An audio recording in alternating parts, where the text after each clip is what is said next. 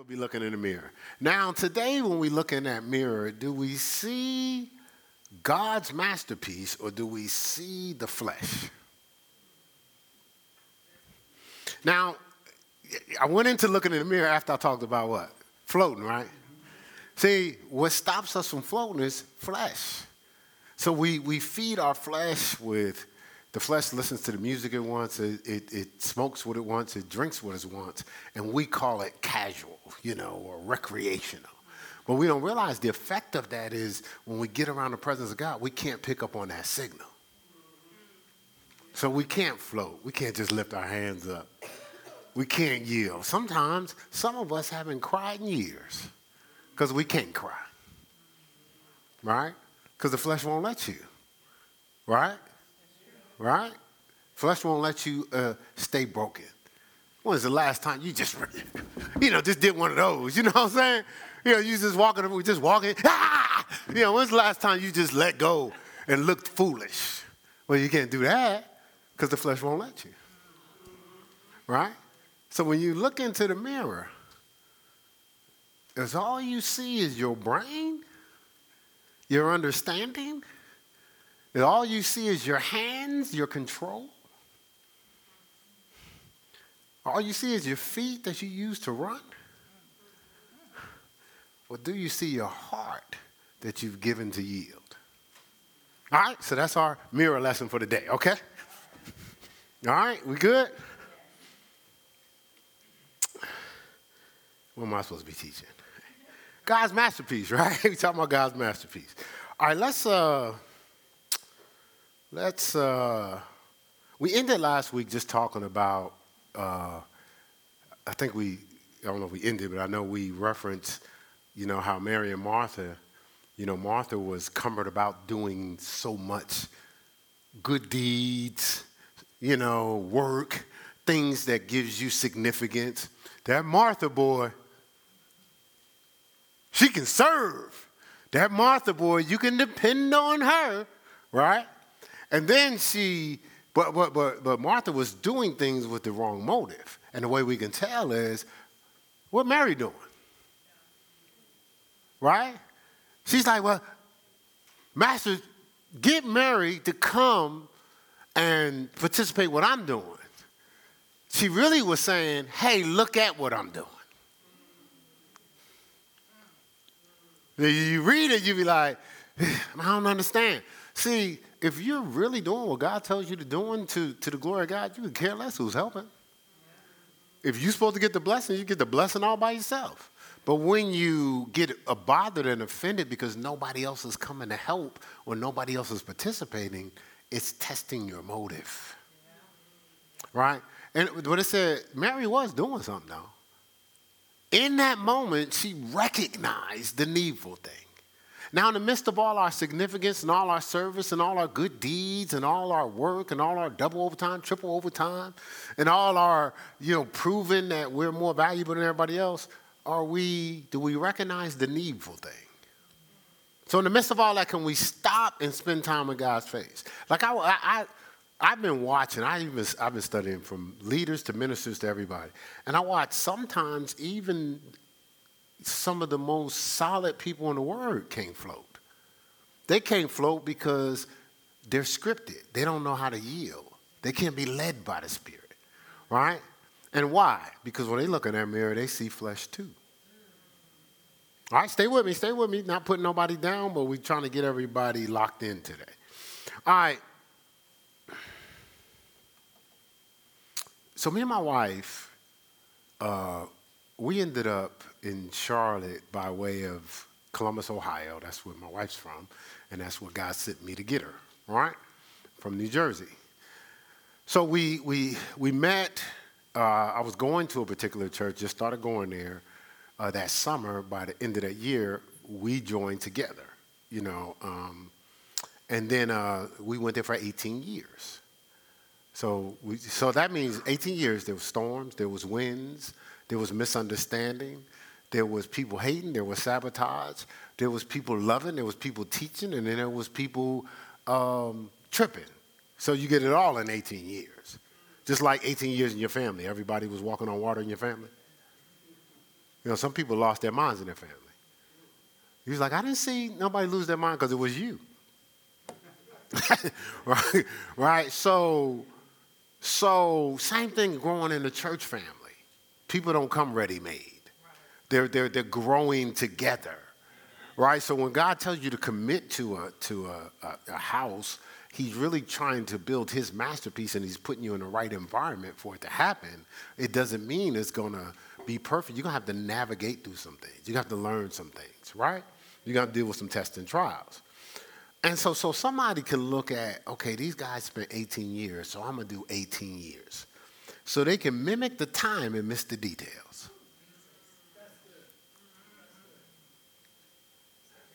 See, you can mimic in the time, miss the details. Pastor Mel told me to repeat it, right?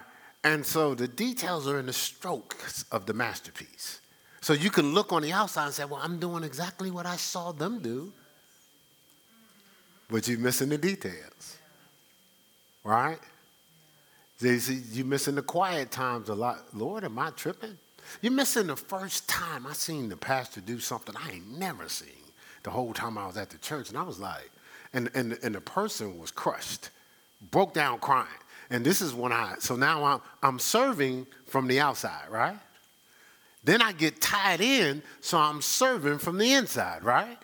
Then I grow to now I'm a volunteer, but I'm a volunteer that's almost like an employee because I have to come to the church office hours to take care of stuff, either counseling. I was on a counseling team as a volunteer. I ran a program, so I had to come and get checks to pay for stuff. So when I show up in these moments, now I'm dealing with the everyday and the during the day. So this particular day, I saw this particular young lady broken. And I'm like, my first thought, but the pastor I know, well, how can he do anything that will crush somebody like that? So when I told my wife in that moment, it's about 30 seconds. 30 seconds, I started to question, okay, wait a minute. Am I in the right place? Just for that 30 seconds, because it was different from my expectations, right? Nobody saw that. That's not going to be in the script when you look through the 18 years, She knows it, but everybody don't know. There's a couple of things that happened that I had to. Matter of fact, I remember I'm the type of person in my life. Some of y'all could relate to this. If it get crazy, I just blow the whole thing up. I've shared that before. I had my hand, like you go into the bank and they got a button just in case you robbing the bank. So I had a self-destruct button. Please come anywhere near me and think you're gonna hurt me. We all going down. We all going down right now. What? Cut what? There's a little bit too much extra truth right now. I ain't trying to. You say another truth. See, now I'll blow this whole thing up. And I will blow it up and start completely over without complaint. I would handle whatever consequences. Because I knew when I hit that button, there was going to be consequences. And I would deal with it. When I'm at the church and something happens and I was like, oh no, sweetheart, I don't need this and I don't need them. What am I saying? Oh, we about to blow this whole thing up. At this particular time, 15 years in. And my wife was like, no, I'll be fine. I said, well, there's no dream without you. I ain't trying to get to what I'm purposed to do at your expense. We rolling together. So we just going to blow this thing up. And God said, so I told God, I said, God, I'm blowing it up. He said, no, I need you to go beyond that. He says, I don't think you understand. This ain't the blow it up time.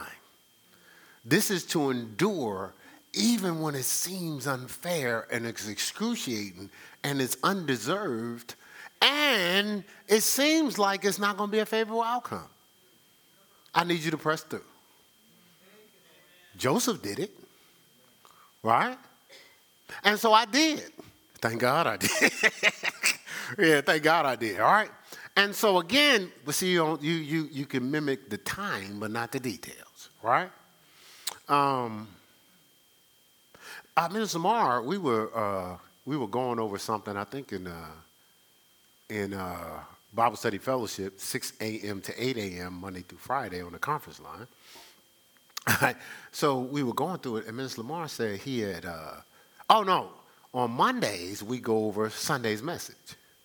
So it was a Monday. We was going over Sunday's message. He said, I was thinking about how, our historian at the church is who? Anybody know? Minister Lamar. Minister Lamar knows stuff about stuff none of us would ever think of.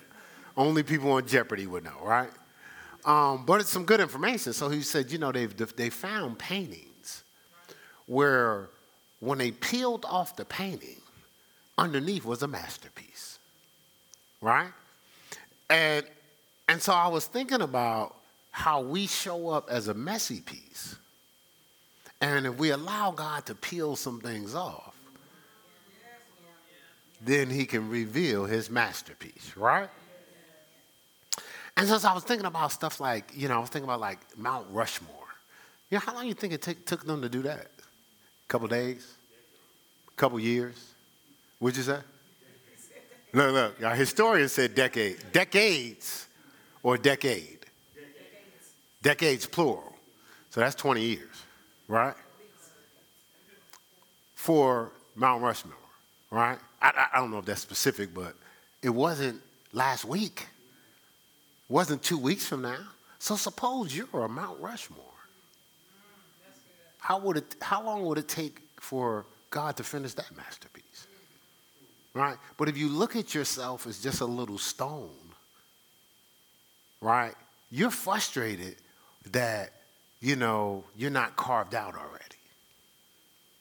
You're mad at God. I don't understand why I'm not seen as a masterpiece. God is saying because, it's going to take time for this. All right? You with me? And so sometimes we can find ourselves posturing, acting, or looking holy, going out ahead of God. Not trusting his holiness to hit us genuinely. So we come into the kingdom looking for holy, if we're honest with ourselves. We come into church, we're not looking for the world. Even though sometimes if we get something from the world, we go, man, I like this church. You know what I'm saying? See, you know what I'm saying? They down to earth. No. You don't want a church that's down to earth. You want a church that's up in heaven. You know what I'm saying? I don't want a down to earth. I'm down to earth. I don't need that. I need something I don't have, right? All right, stay with me. All right, so Isaiah 65, you could write it down, 15 to 25.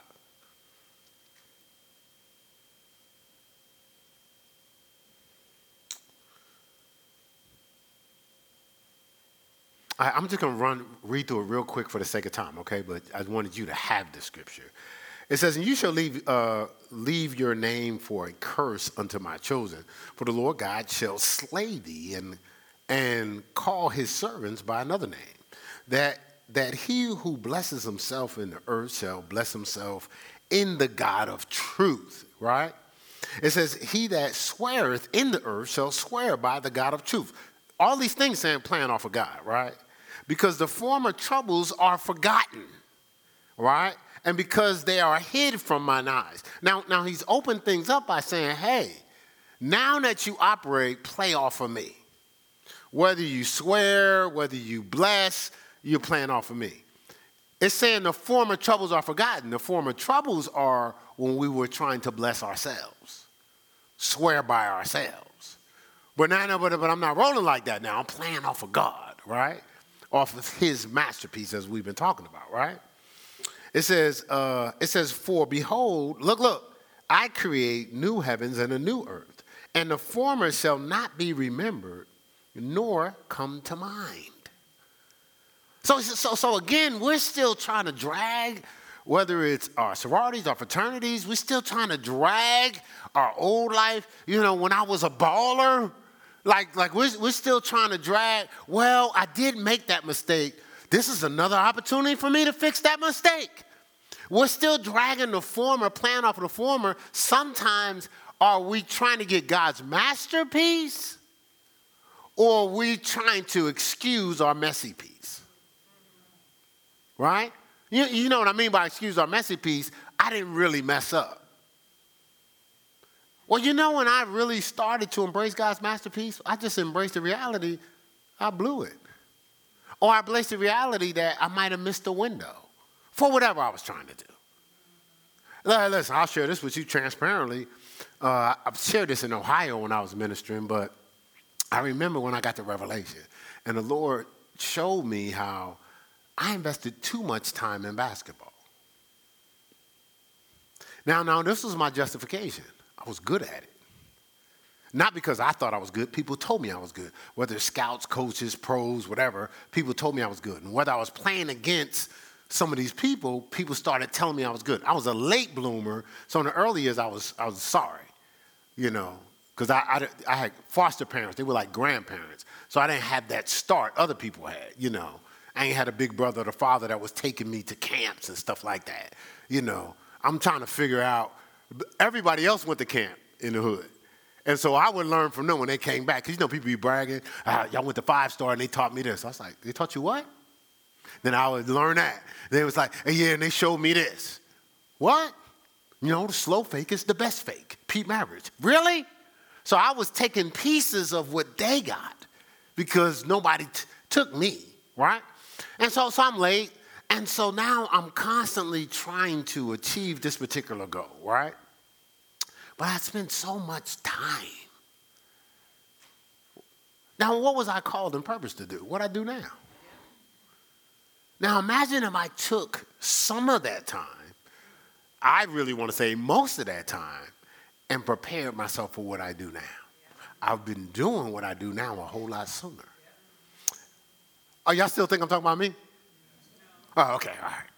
So it's like through all the tests and trials, I could have been touching that dream every day, right? Investing in my calling and purpose. But no, I'm trying to justify I didn't make a mistake, or I could, in the world, someone could say, look, you didn't fail. I'll say that loud. You didn't fail. Do you understand you can achieve that goal and you're still in the failure category if it's not God's masterpiece? And then it's even more of a failure because you don't wasted time that you could have been invested in what? Yielding to God's masterpiece. All right? All right, so y'all can read the rest of the scripture for yourself. I don't want to get too much into that. But let's get in. We've been referencing Ephesians 5:15 to 16. All right? And so it's walk circumspectly, right? Ephesians 5:15, right? It says, see that you what? Walk circumspectly. That's being intentional in what you do, right? And then 16 says, and redeem the time. Maximize your moments, which we just finished talking about. Sometimes we could do things that are noble and things that are good, right? Or things that are successful. Things that give you props. Do they still use props in 2024? They do? I'm not asking you. You ain't that far from my generation. Janae said yes, and I kind of roll with her. But he going, yes. He knows everything? All right, okay. All right, so okay. You consulted with Janae. All right, okay. All right, I was kind of asking the young folk, All right, so you may get props or, whatever, but is God going, this is my child, I'm well pleased? Now think about now, when you're looking at that mirror, is God sitting there right next to you going, yeah, just what I purposed? Or is God sitting there like, with, that Newark, New Jersey face I be having? God sitting there going, you can't see, that ain't you? Standing right next to you going, look harder then. Keep looking. Remember, was it Rafiki? Yeah, was it Rafiki? Look harder. Right? He's looking in the water, right?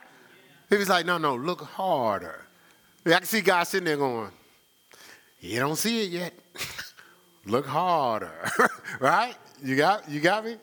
Right. All right, so it's about maximizing our moments, right? Redeeming the time. That's what that means. Maximize your moments, right? So maximizing your moments. Now stay with me here. It's going to stretch us a little bit, but we're trying to get to God's masterpiece, right? You remember in the dance, Tiana was just throwing away pieces. Now she started out trying to create the masterpiece herself. Well, she couldn't see where the pieces fit, so she was discarding things that God wants to use because she didn't know how to use them. So she's throwing away stuff, but God shows up and he's picking up pieces that she's discarded. Right? See, y'all may go back and watch the dance again. See, I ain't paying attention. I was, right? And the interesting thing, if you go back and look at the dance, you'll see everything that was picked up. When God looked at it, he looked at it different than she saw it. Then there was a couple of things she threw down at the same time. God picked them up and said, hey. Then he went back over to the canvas and put them where they belonged. So that means these pieces were gifts and talents that she was using the wrong way, and they wasn't fitting, and it was frustrating her. So she threw them away. She stepped on them, walked over them, forgot about them. But the whole time, God is saying it's not your talent. It's how it's being used. You ain't checking with me to see where it fits. The timing for it. How I actually want to use it where you'll be fulfilled, not just thrilled. Okay? You got me there, right? Got to go back and watch the dance. Like everything's intentional around here. I'm paying attention. I was paying attention. I'm not too off, am I? Right, see, all right, see. I never seen that dance until today. But it's perfect. I sure wrote that song now. I'm including that in my playlist. All right, so we're maximizing moments, and that is accountability and responsibility to your calling and purpose, to God's masterpiece. It's accountability and responsibility. Now, as soon as you hear the word accountability and responsibility, what happens on the inside? Is there a peace? Or are you uncomfortable? Do you tighten up? Now, most of the people in this room tighten up. Responsibility alone gets you tight. But accountability too, we tighten up because we don't want to be accountable. Now, some of us say we're accountable, but a lot of times we're accountable for the things we're comfortable at. But as soon as somebody stretches outside of that, and we'll talk about this in I Don't Want to Grow Up on Wednesday, right? We're like, then now all of a sudden, we find something else to do. Like all of a sudden, like I was okay in the area I've already mastered. Where I can go, so Ms. Lamar, what you want to do is put that over there and do that here. Yeah, I understand exactly what you're doing because when like 3 years ago when I did this, we're good there. But as soon as it starts to stretch outside where we have to submit and be accountable and responsible, all of a sudden, our mind goes blank. All of a sudden, our schedule gets busy with good things to do. All of a sudden, now it's time for vacation. Because the vacation is not intentional, it's based on how I feel. It's reflex. But it's so interesting how it's always timed out with accountability and responsibility. Isn't that amazing? Go back and map it out. No, don't take my word for it. Just go back and map it out. It seems like the extra overtime always lines up with accountability and responsibility. The extra job, the extra responsibilities with family, all of a sudden is lined up with accountability and responsibility. Couldn't get that done because I had got to do this over here. Now you've been negligent up to that point. All right, okay. Stay with me, y'all. I did some cardio today, so I'm good. For the first time in ages. All right. So this accountability and responsibility, it's all in. It's emptying out. It's the best first. It's the best only. Look, it's excellence in the moment. Now we're talking masterpiece language. All in. Emptying out. One of the things I've been ministering to athletes for ages at every level. And no matter what the athlete is, pro football, pro basketball, pro baseball, whatever the case, how I actually got to have a conversation with them is with this same philosophy. You ever felt like you just left something on the court, on the field? And every time, How you know? Because I'm watching them, and I can see they're not free. They're better than them, but less than their design. They're faster than them, but slower than their ability. And so now we're having a conversation because they don't know why they keep leaving. We call it like if you're a running back, you left yards on the field. If you're a basketball player, you left points on the court. You didn't take advantage of every opportunity, right? Why? Because there's something in you that can't empty out. You can't float. You can't let go. You've never. We call it the zone. You've never been in the zone, right? Because you've always been in your head. All right, so stay with me, y'all, stay with me. Some of y'all relate. I was thinking through this. Why do people text versus call people?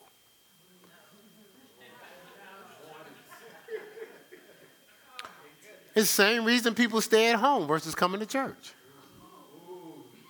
No, stay with me. Come on, y'all. Listen, we're trying to be mature. So I'm not targeting anybody in particular, right? You know why? They do the bare minimum and what's least important. Bare minimum and what's least important. See, texting, I don't have to deal with your response.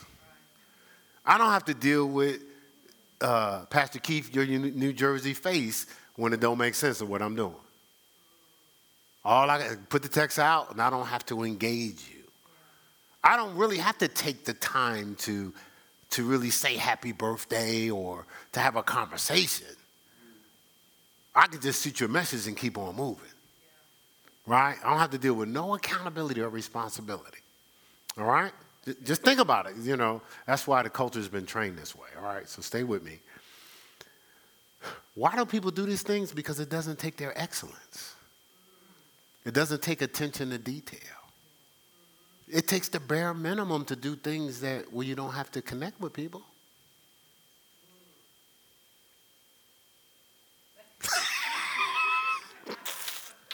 Did you sense that? Right? I did.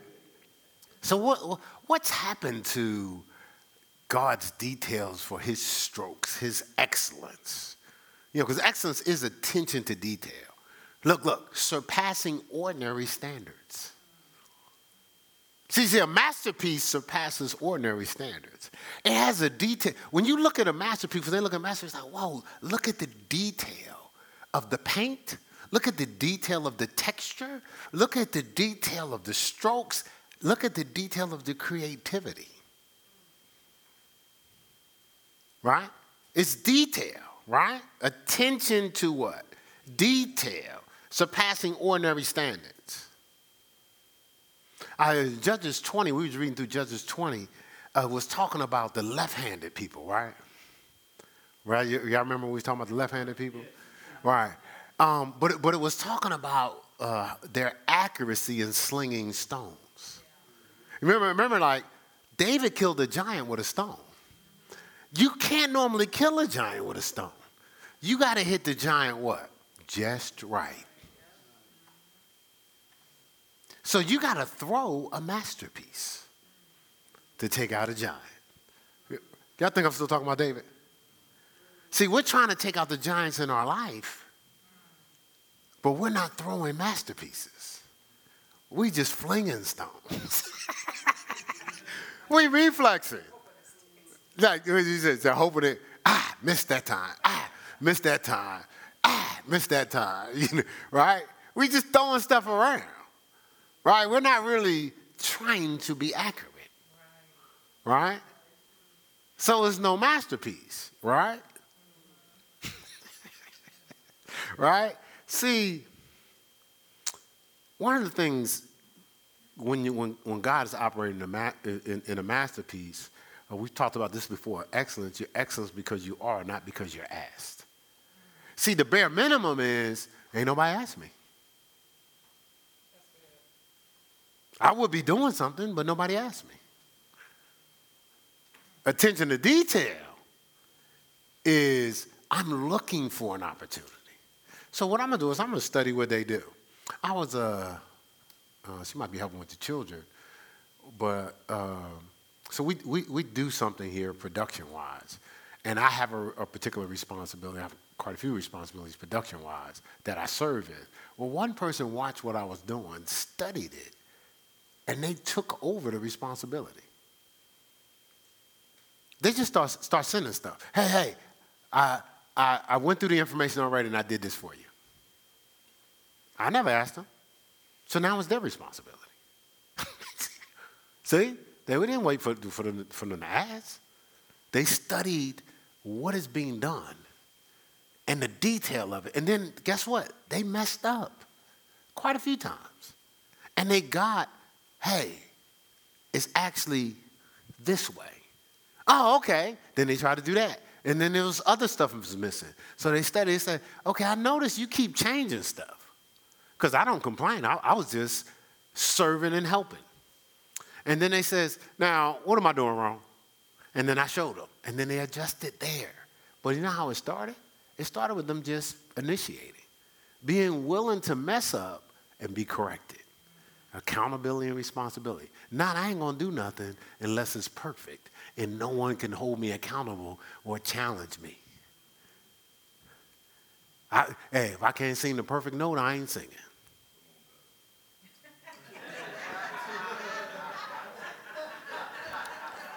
I don't know if that was like an amen. I don't know if it was an amen or he's throwing a shot.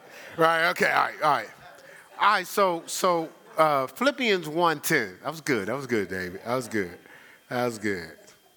My man. All right, so Philippians 1:10, it says, I'm going to read this out of the Amplified, okay? Philippians 1:10. I gave you the scripture, and then I'm moving so we not here all day, okay? So that you may learn to recognize and treasure what is excellent, identifying the best and distinguishing the moral differences. So excellence is not just something that I think is right. It's morally right too, right? It says, and that you may be pure and blameless until the day of Christ. Look, actually living lives that lead others away from sin. Now, that takes some excellence, right? So it's not just, am I doing the right thing in my eyes or is this cool? Can other people become God's masterpiece by watching my life? That's good. You know, not through your personal preferences, they can't. See, personal preferences is different from God's prophetic leading. God's prophetic leading leads people to God's masterpiece. Personal preferences may just be what you like, what you're comfortable with. But is that going to lead other people to God's masterpiece? Because again, remember, we read in Isaiah 65, we're playing off of what? God now. The former things and personal preferences ain't got nothing to do with it. I'm playing off of God's will, right? So the scripture says in Proverbs 8:6, I'm going to give you the scripture, and then I'm going to just go ahead and read it for the sake of time again, right? Proverbs 8:6, it says, look, hear, for I will speak of excellent things, and the opening of my lips shall be right things. Here I shall speak excellent things. Well, how can I speak excellent things if I'm not yielding to an excellent God? If I'm not accountable and responsible, right? See, lack of excellence is not an option in finishing God's masterpiece. Lack of excellence is not an option in finishing God's masterpiece. Attention to detail, emptying out, beyond ordinary standards. It's not an option if we're finishing God's masterpiece. Doing barely enough, just getting by, not going the extra mile is not a consideration if we're trying to fulfill God's masterpiece. And I'll tell you this, somebody might say, well, I'm not trying to fulfill God's masterpiece. You're not going to be fulfilled. We will only be fulfilled at what God designed us for. Not the things that may please others, the things that please God, right? The Psalm 16:3, God says, to the excellent is my delight. Those that are are mindful of the details, that's what I do. Those are the people I delight in, right? And this is the key. Excellence won't settle for the lazy you. Excellence will not settle for the lazy you. Let's go to Hebrews real quick, right? Hebrews 6. I won't rush through this scripture. Hebrews 6, and we'll lock in here at verse 12. It says that ye be not, I'm reading the King James Version, that ye be not slothful, but followers of them who through faith and patience inherit the promise. So it says that you be not slothful. Just jump down the road to chapter 12. Hebrews chapter 12. There's 6 more chapters away. And we'll lock in here on verse 3. Now, it's talking about Christ. It says, but consider him, Christ, that endured such a contradiction of sinners against himself, right? And it's talking about such hostility against the standard of excellence he was presenting to them at the time, right? It says, lest ye be wearied and faint in your minds. That word faint means to give up. So quit starts in your mind. Before it manifests on the outside, it starts on the inside, right? But to be excellent, I can't quit going the extra mile, the attention to detail. Because I'm going to be tempted, what's the big deal? That's not necessary. I'm going to be studying to teach, and I'll be like, this is probably enough. No. I'm going to stretch myself. When I purchase a gift, I'm going to be thinking about what I would want, not just so the person got a gift. Sometimes just give somebody a pair of socks if I just take socks and throw them away when I get them, right? I'm going the extra mile. I was talking to my son one day, and he had to pick up, this is when he was married, but he had to get this dresser. So we go out to a store to get the dresser, and they didn't have it. And so he called back home and says, oh, they don't have it. I said, son, what are you doing? He says, well, they don't have it. I said, son, you didn't even try any other store. I said, it could have been in another store. I said, why didn't you exhaust all possibilities before you retreated on, they don't have it. I said, son, that's a part of being a husband. You got to go the extra mile. You got to do extra, right? Does that make sense? All right, good. Kind of slipped that one in there, didn't I? It's kind of slipped that in there, right? Okay, I'm not a husband. I'm a wife. I'm married to God. We can't go the extra mile. Can't spend another minute in prayer. Can't get up in the morning.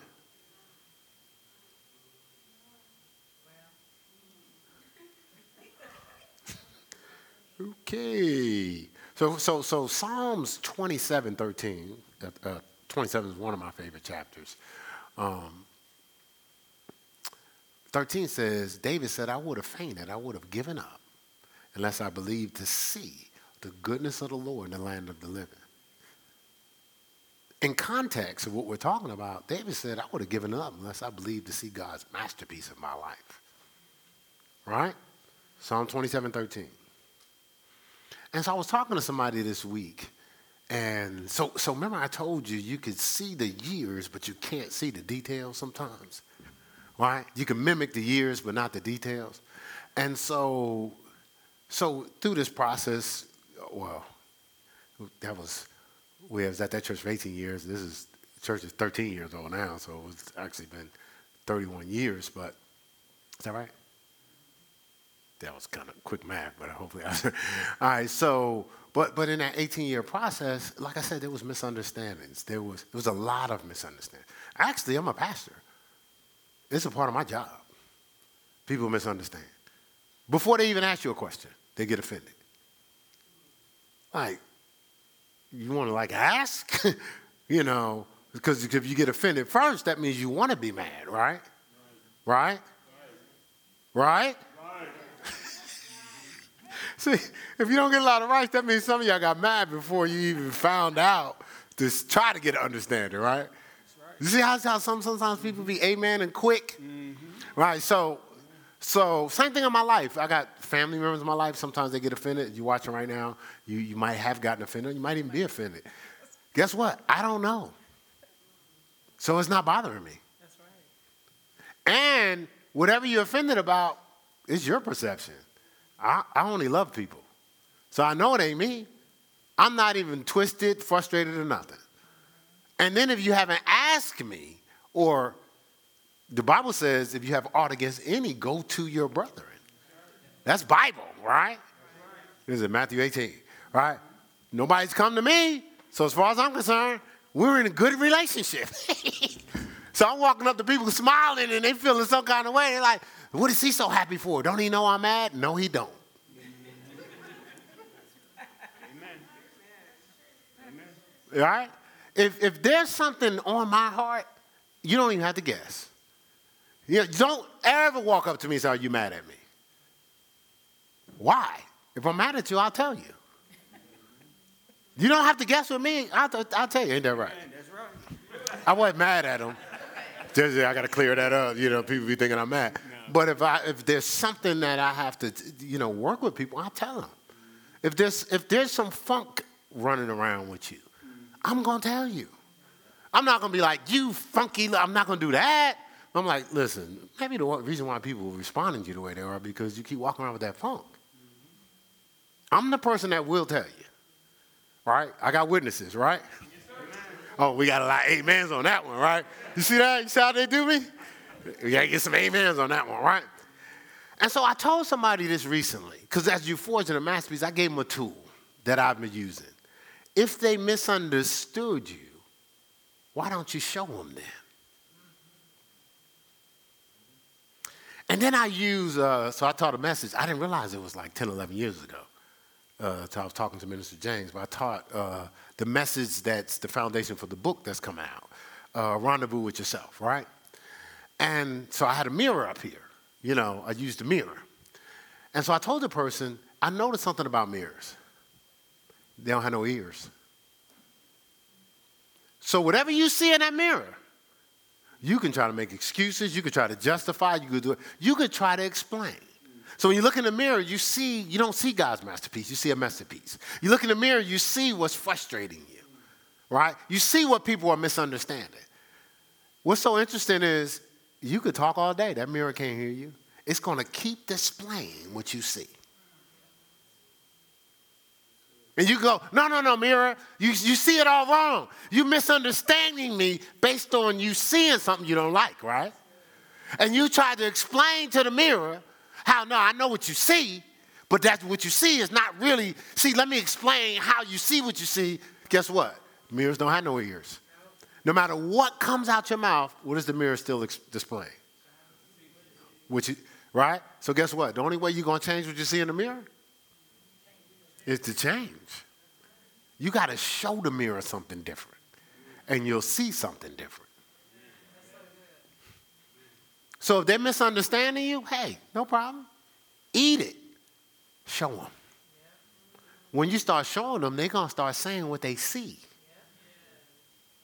Not what you want them to perceive, not what you want them to understand. Because even if they get an understanding, it's just making you comfortable at what God wants to change.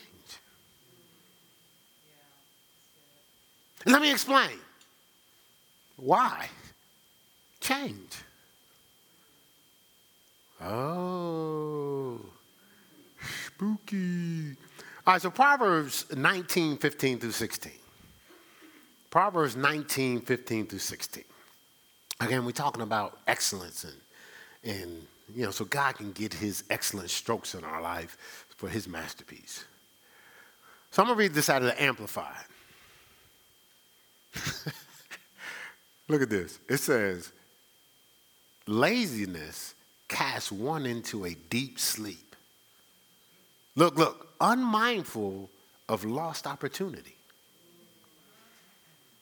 And the idle person will suffer hunger. He who keeps and obeys the commandment of the Lord keeps and guards his own life. But he who is careless of his ways and conduct will die. Never even see the masterpiece. See, that laziness clouds us. And we miss opportunities and we don't even realize it.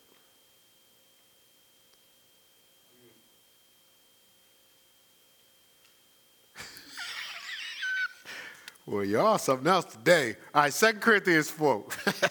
2 Corinthians 4. And we talked about this the other day. When you hear stuff, just set a target.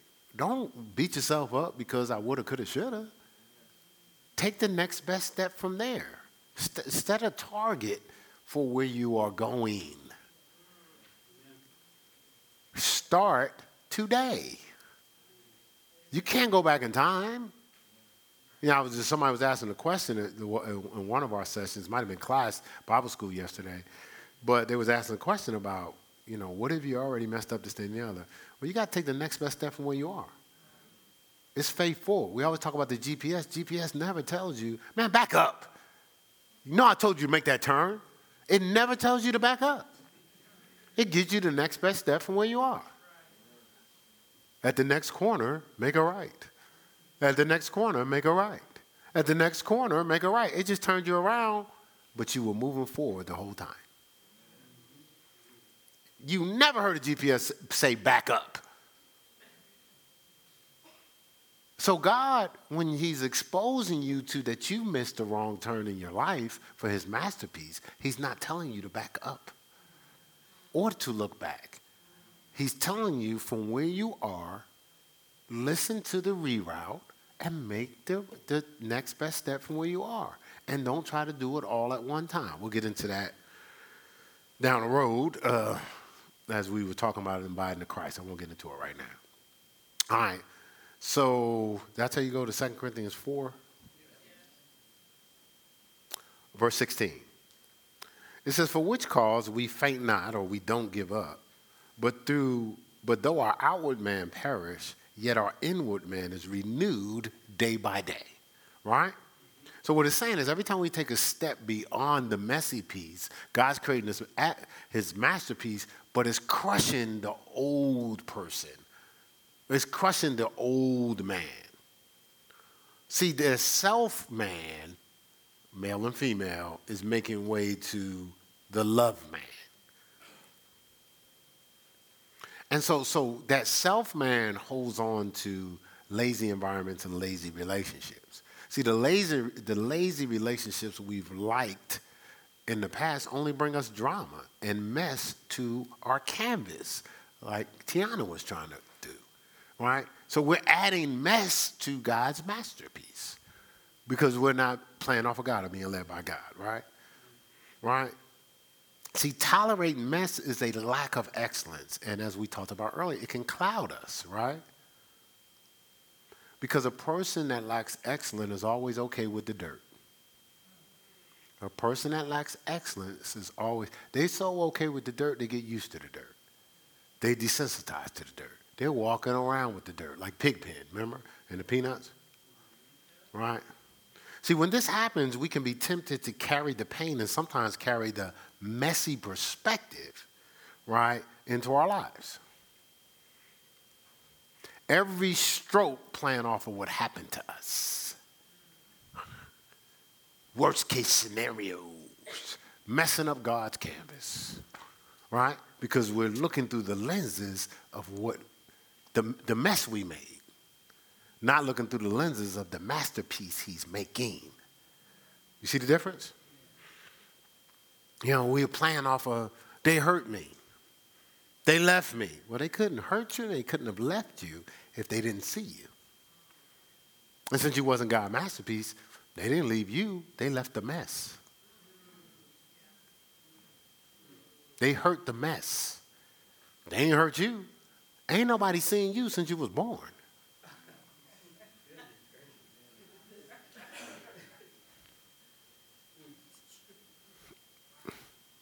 Think about it. When was the last time you seen you? Who? Who? When? Right? So what God does is now when we come to him, he recognizes we have a mess.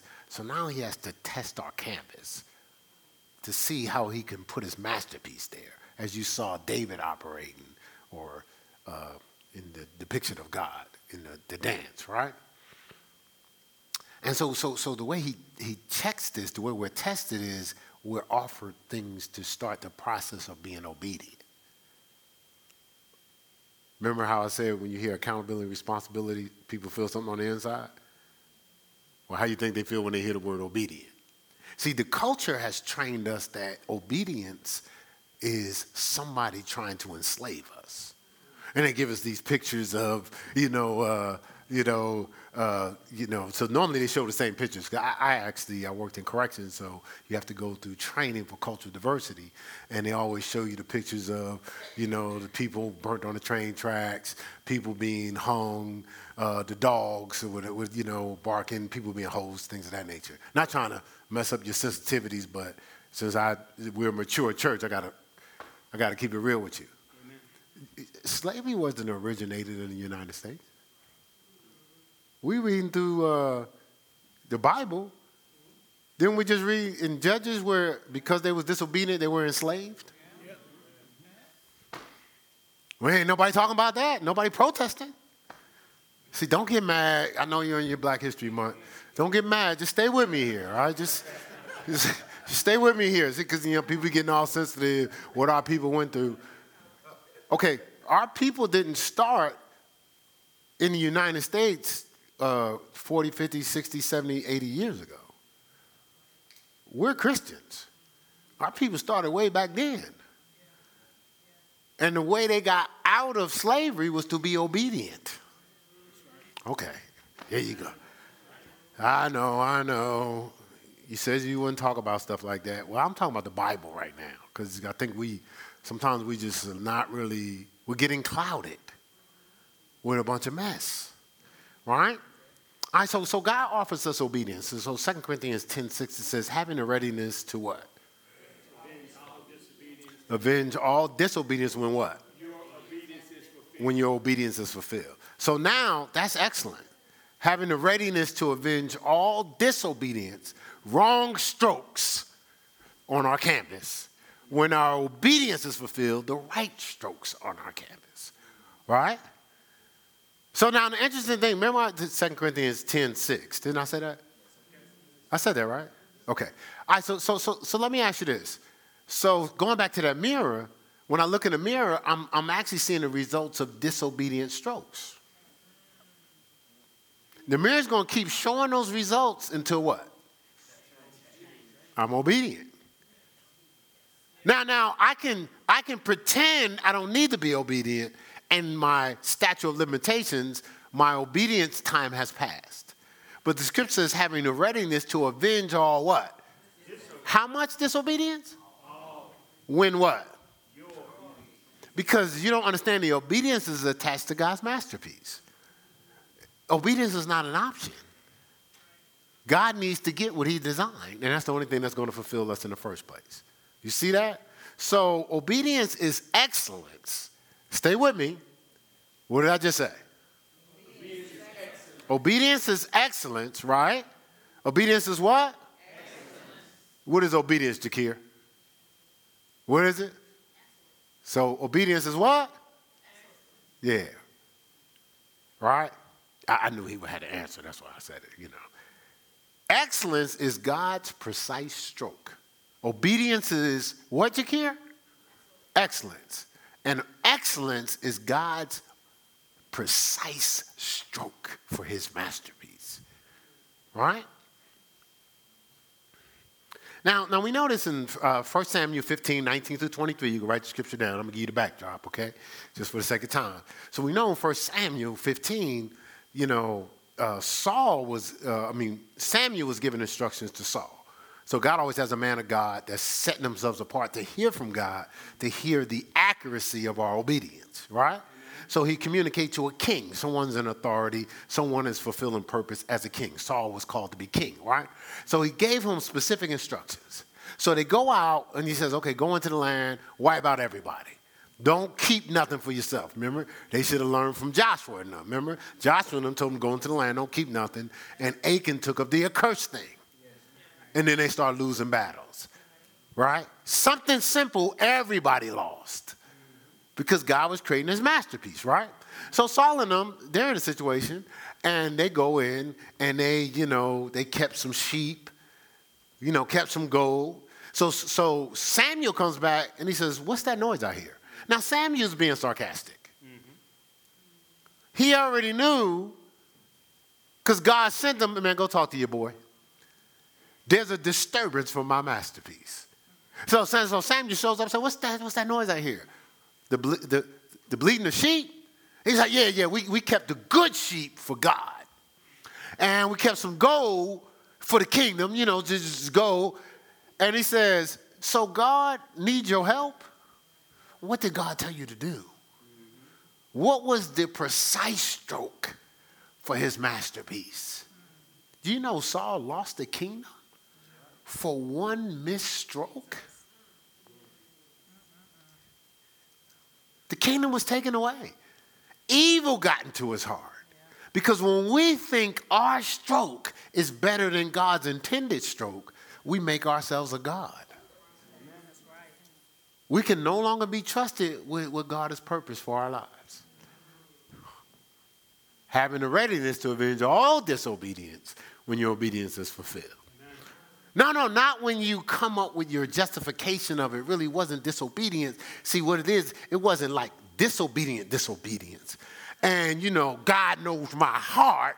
No. Your heart is the one that made the decision. Do you know your heart? God does know your heart. That's why he ain't moving until you're obedient. Right? That's not even a put down. It'd be a shame if you don't have the information, you don't know what to do. But you're being told what to do, and we still don't do it. Still come up with a way to do what we want to do. Right? I'm going to share this with you because the Bible says, he says, you should have did what God told you to do. He says, obedience is better than sacrifice. See, we live a world where I sacrificed. This really, really cost me. I created my own sacrifice. Obedience was better than sacrifice. It's also better than good deeds. It's also better than what other people would say, man, that was such a kind deed. But was it an obedient deed? You know how we do? We'll do something nice and convert that into, see, this is godly. No, it's godly if it's obedience. You see that? Just stay with me. Listen, please hear this. Excellence isn't found, obedience isn't found in almost. You'll never find, remember, obedience is, Jakir told us, excellence, right? Excellence, right? Right? So you'll never find obedience and excellence in almost. But we do live this almost life. I almost did it. I almost finished. I almost called you this week. Almost. Well, that time done passed. Having the readiness to avenge all disobedience when your obedience is fulfilled. You see that? See, that accursed thing, that messy piece, was in almost doing what God told him to do. Saul almost did what God told him to do. See, God's masterpiece is painted through a life of excellence, precise, accurate strokes of purpose. God's masterpiece is painted through a life of excellence, precise, accurate strokes of purpose. Now, when you hear that, there's a sense, there's something on the inside that pulls you a little bit, like uneasiness on the inside. Now, if you've really been disobedient, you feel like you want to throw up. But if you've just been struggling with disobedience, you don't feel like you want to throw up. You just feel uneasy. You ever feel that uneasy feeling? So I just want to see how many of y'all is going to be obedient enough to raise your hand, right? But that uneasiness is that conviction. You understand? So it's not a condemnation, it's conviction. Does that make sense? So the conviction is saying, hey, you can still be obedient. It's just going to be uncomfortable. It's okay. You see what I'm saying? It's not a, like, I feel it all the time. Like an uneasiness, like, man, I just need to do what God told me to do. Right? Now I just go do it. You know? When God tells me to do something, just go do it. I ain't looking back. I'm just going to go do it. All right? So in this process, if you don't feel uneasy, that means you walking on water. And ain't nobody in here walking on water. So God understands you're going to go through a process where you grow into excellence. And he understands there's going to be times when you're not allowing his strokes. He just needs you to quickly recognize it and be obedient from that point. You know, not going to the past. Oh, my God, I can't believe I didn't do that. I feel so bad. God's like, you ain't help me. I don't need you to feel bad. I need you to be obedient. You see what I'm saying? Like when you recognize you need to do something, God is just saying, I just need you to do it. That's all. Right? See, God's whole masterpiece is engineering excellence. See, it's a supernatural attention to detail. Every stroke ordered is a stroke orchestrated. Every stroke ordered is a stroke orchestrated. And it culminates into his masterpiece. You know, that's when the scripture says all things work together, what? To them what? Called according to his purpose, his masterpiece. Right? In harmony with his masterpiece. The scripture says, my word will not return to you void, but it will accomplish what I sent it to do, or what I please, or what I sent it to do. So in other words, when I give you the instructions for that stroke, you best believe it's going to produce what I told it to produce. But if you taint it, if you add to it, if you add your fears, you add your intellect, right? You add your past, you're going to affect my word, weaken it from manifesting what I purpose to do. But if you do what I told you to do, in the moment, we talked about this in a Bible school, just be in the moment. Don't be adding what you did before or what happened in the past. And don't be adding, I wonder how this is going to work out. Just be obedient. God tells you to just do it. And see what manifests out of that. You know, God is so accurate. That's why we all have a different fingerprint. Because God's beginning his piece to the masterpiece, and it's so intricate in how he made us. He fearfully and wonderfully made us. Our fingerprints are such unique strokes to God's masterpiece. The hairs on our head. Like the way our face is shaped, the way we move, our personalities. You know, our fire as well as our focus. Right? It's all intricate. And if we yield ourselves, we can find ourselves in a great place. So I'll for the sake of time, I'll end with this scripture and a statement, and then, we'll pick up next week, okay? 2 Peter 1. You getting something today? And I know it's a culture of performance and where people make you comfortable in your mess. But we can't do that because then now we're not being obedient. They'll hype you up in your mess, give you a bunch of lines that tell you your mess is okay, and then you approve it because you like, see, nobody's perfect.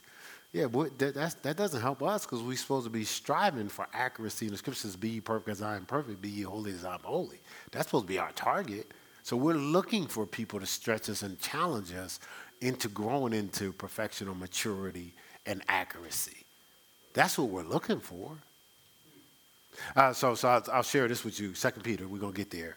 So I'm so intricate in how I watch stuff. I'm an athlete. I play basketball, love football. But when I watch, we have a culture that diminishes greatness. So there's one particular athlete, They may have back-to-back games. So what he'll do is he'll play against the sorry team, but take rest when you're playing against the good team. But see, I wasn't from that culture. I'm from the culture, if you playing against the sorry team, it's like, it's hard to, like I would show up at games and it was like, well, they don't have enough guys. You know, like if they're not here by 5 minutes, you can forfeit or you can wait for the other guys to come. Like we were like, oh, we're going to wait. It ain't a game if it's a forfeit. A champion doesn't want to forfeit. Doesn't want to eat. I want to measure my greatness against greatness, not take the path of least resistance. We're looking for the easy way. Look, we were looking for something that's not challenging.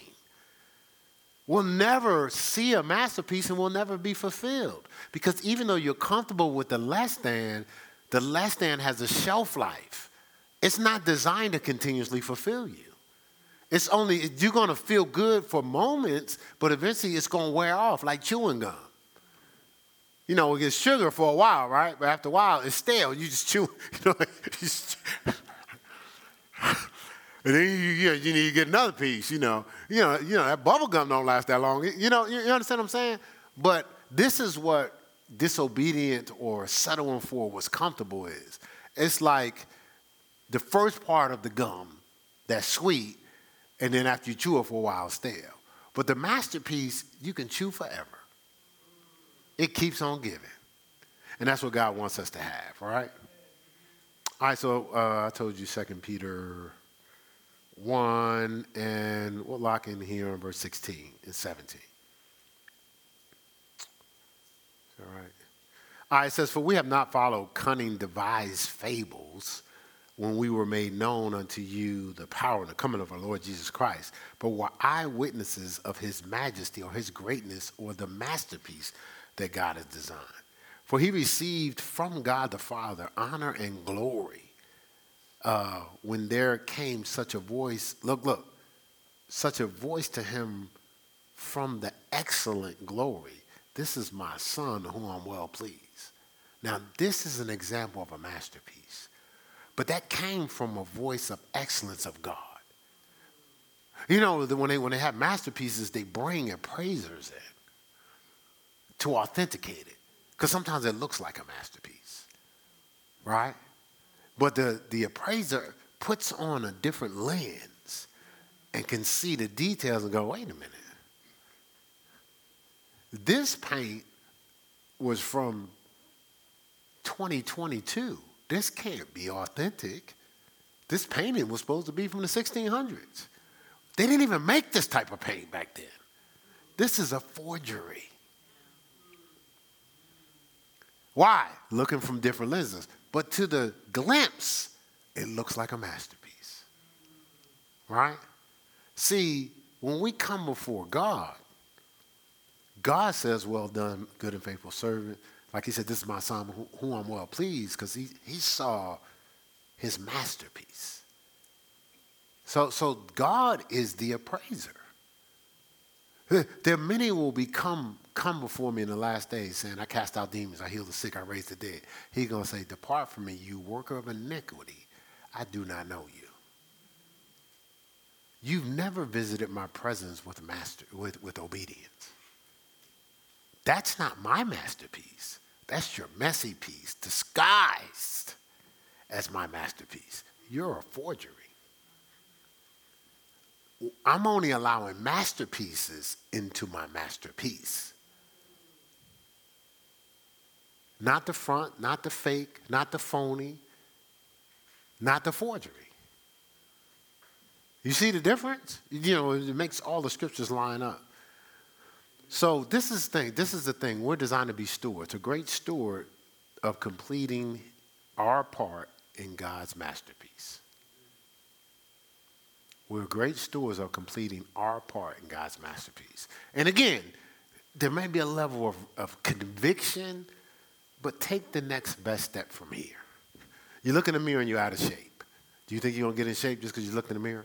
You think you're going to get in shape just because you complain, I can't believe I ate all them biscuits. And then all of a sudden, because you say you feel bad about eating the biscuits, pounds just shed off.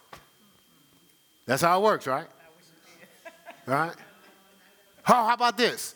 If you get depressed enough, pounds just shed off.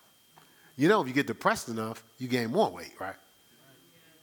Cortisone and stuff like that so hormones start going wild, right? So it's amazing, like you can't get in shape by getting depressed, being mad at yourself, explaining how you got all the weight and justifying how you got it. None of those things help you lose weight. Isn't that amazing? You got to be accountable and responsible with your actions. But you got to be consistent. You know, because you did something consistently to gain that weight, whether you believe it or not. You might not have been paying attention, but you was consistently adding on calories. You was consistently eating the wrong way. You was consistently not exercising. You know how that feel, right? You should. I mean, you felt it this morning when you got up. Right? So you're expecting to change what you see by some type of shortcut?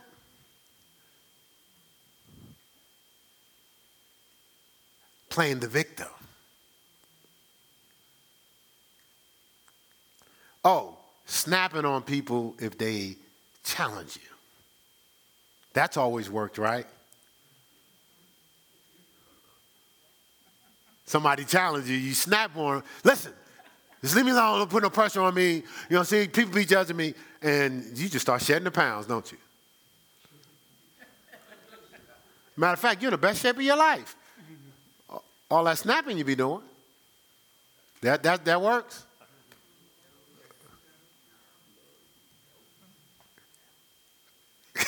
Look, Jakir over there going. He cracking up over there, right? Because it doesn't, does it? You actually have to actually do something. And you got to be obedient and consistent. And you can't faint in your mind. You can't give up. And you can't come up with justifications because, we all went out. Like, you can't turn cheat days into normal days. Y'all know what I mean by that? Because isn't a cheat day supposed to be an exception to the rule? I'm sorry. People like, we already know. You don't have to. Pastor Mel said, people said, we already know. Just keep moving. Just keep moving. Don't park there. Don't park there. Keep on driving. Drive by. Wrong address. Right? Like, and listen. I'm not just saying this. I was up early this morning. Did I want to get up? No. Did I want to go last night? No. It's not about what I want to do. Do you understand that? It's not even like that. It ain't changing. Despite popular belief, I'm not in shape that I need to be in. That's why I'm doing it. Because I don't just look at the mirror with clothes on. I look at the reality. And there's a whole lot of stuff that was never there before. I'm just being real, like, just being honest, like. And then I'm putting in work, I'm like, really? And then God's like, yeah, really. You ain't going to see what you're looking for until you are obedient to what you need to do. So we ain't changing nothing on your fudging your accountability and responsibility to your obedience. On your jokes, on your laughter, or your bloviating. All that ain't changing nothing. Or your attitude. Well, listen, don't be judging me. Well, I'm not judging you, I'm not passing sentence, but I'm accurately telling you what I see. Now, when you look in that mirror, I ain't never seen none of y'all tell a mirror, don't judge me. That's amazing. You know what else is amazing? The mirror is telling you everything people have been saying. Why do they get the don't judge me, but the mirror don't? You know why? Because the mirror don't have no ears. No voice. What'd you say? Mirror don't care. So I'm going to help you out. I'm your mirror. When it comes to being obedient, I can't hear you. I know I get on one person's nerves because I was like, don't make a difference. And they'll be like, no, let me explain. And so I finally took the time, took some hours to explain to the person that the reason why it doesn't make a difference is because it has nothing to do with the information I just gave you. I can hear all your information. I'm giving what God's saying to give you out of obedience. So you can give me all the information. It's not going to change the communication.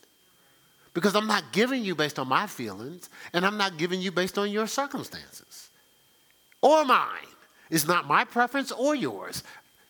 I'm doing what I just said. In the moment, God gives me something, I'm sharing it. That's it. I'm not trying to calculate, well, how are they going to respond to that? Or what are they going through? What are you going through right now?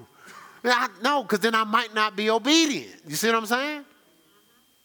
So I'm not considering all of that. But I'm also not considering me. Because me is not going to share it because I want to be liked too. I ain't no different. I want everybody to like me. Guess what? Everybody don't like everything that I say. Right. And I be sitting there, it's like, God, really? That's how we doing it now? Because you got somebody else to say it? No, because they won't. Right. They'll look at what they see, or they'll listen to what they hear, and then they're going to taint what I tell them to say because they want to be liked. But you can't be my servant as a pastor and be trying to feed yourself like. So you can keep chasing after the pastor that's, oh, I so love everything he says. It's so wonderful. It's so encouraging. He understands me. And he's making you comfortable at staying there, and he ain't going to be at the house when you're crying. And you're depressed, and you're frustrated, and you're afraid to go for the interview. You're afraid to talk to people. You're afraid to talk to the person God told you to talk to because you think they're going to see you as not worthy. But Mr. Comfortable ain't there.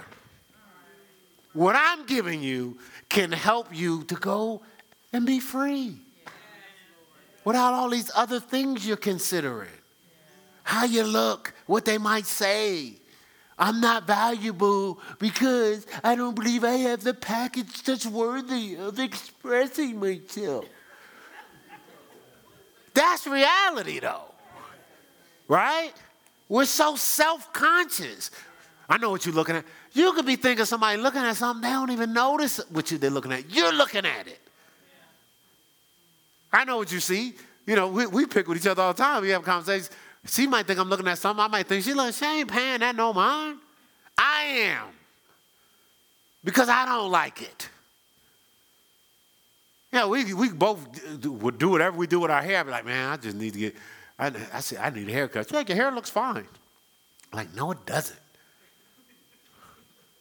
But it's amazing how we notice how our hair don't look fine, but we don't notice how our whole don't look fine. You see how that went over? You see how people see how they process that? You notice how your hair looks fine, which is one part of the whole, but you don't notice how your whole don't look fine, inside and out. Right? All right, stand to your feet. That's enough for today. He got up quick. It's like, good, it's over. No